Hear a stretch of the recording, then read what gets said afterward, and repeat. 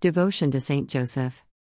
To you, blessed Joseph, do we come in our tribulation, and having implored the help of your most holy spouse, we confidently invoke your patronage also. Through that charity which bound you to the Immaculate Virgin Mother of God and through the paternal love with which you embraced the child Jesus, we humbly beg you graciously to regard the inheritance which Jesus Christ has purchased by his blood, and with your power and strength to aid us in our necessities. O most watchful guardian of the Holy Family, defend the chosen children of Jesus Christ. O most loving Father, ward off from us every contagion of error and corrupting influence.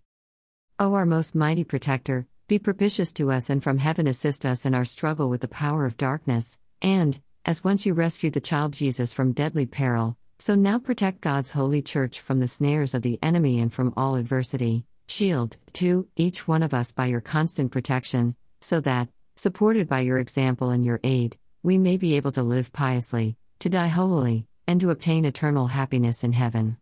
Amen.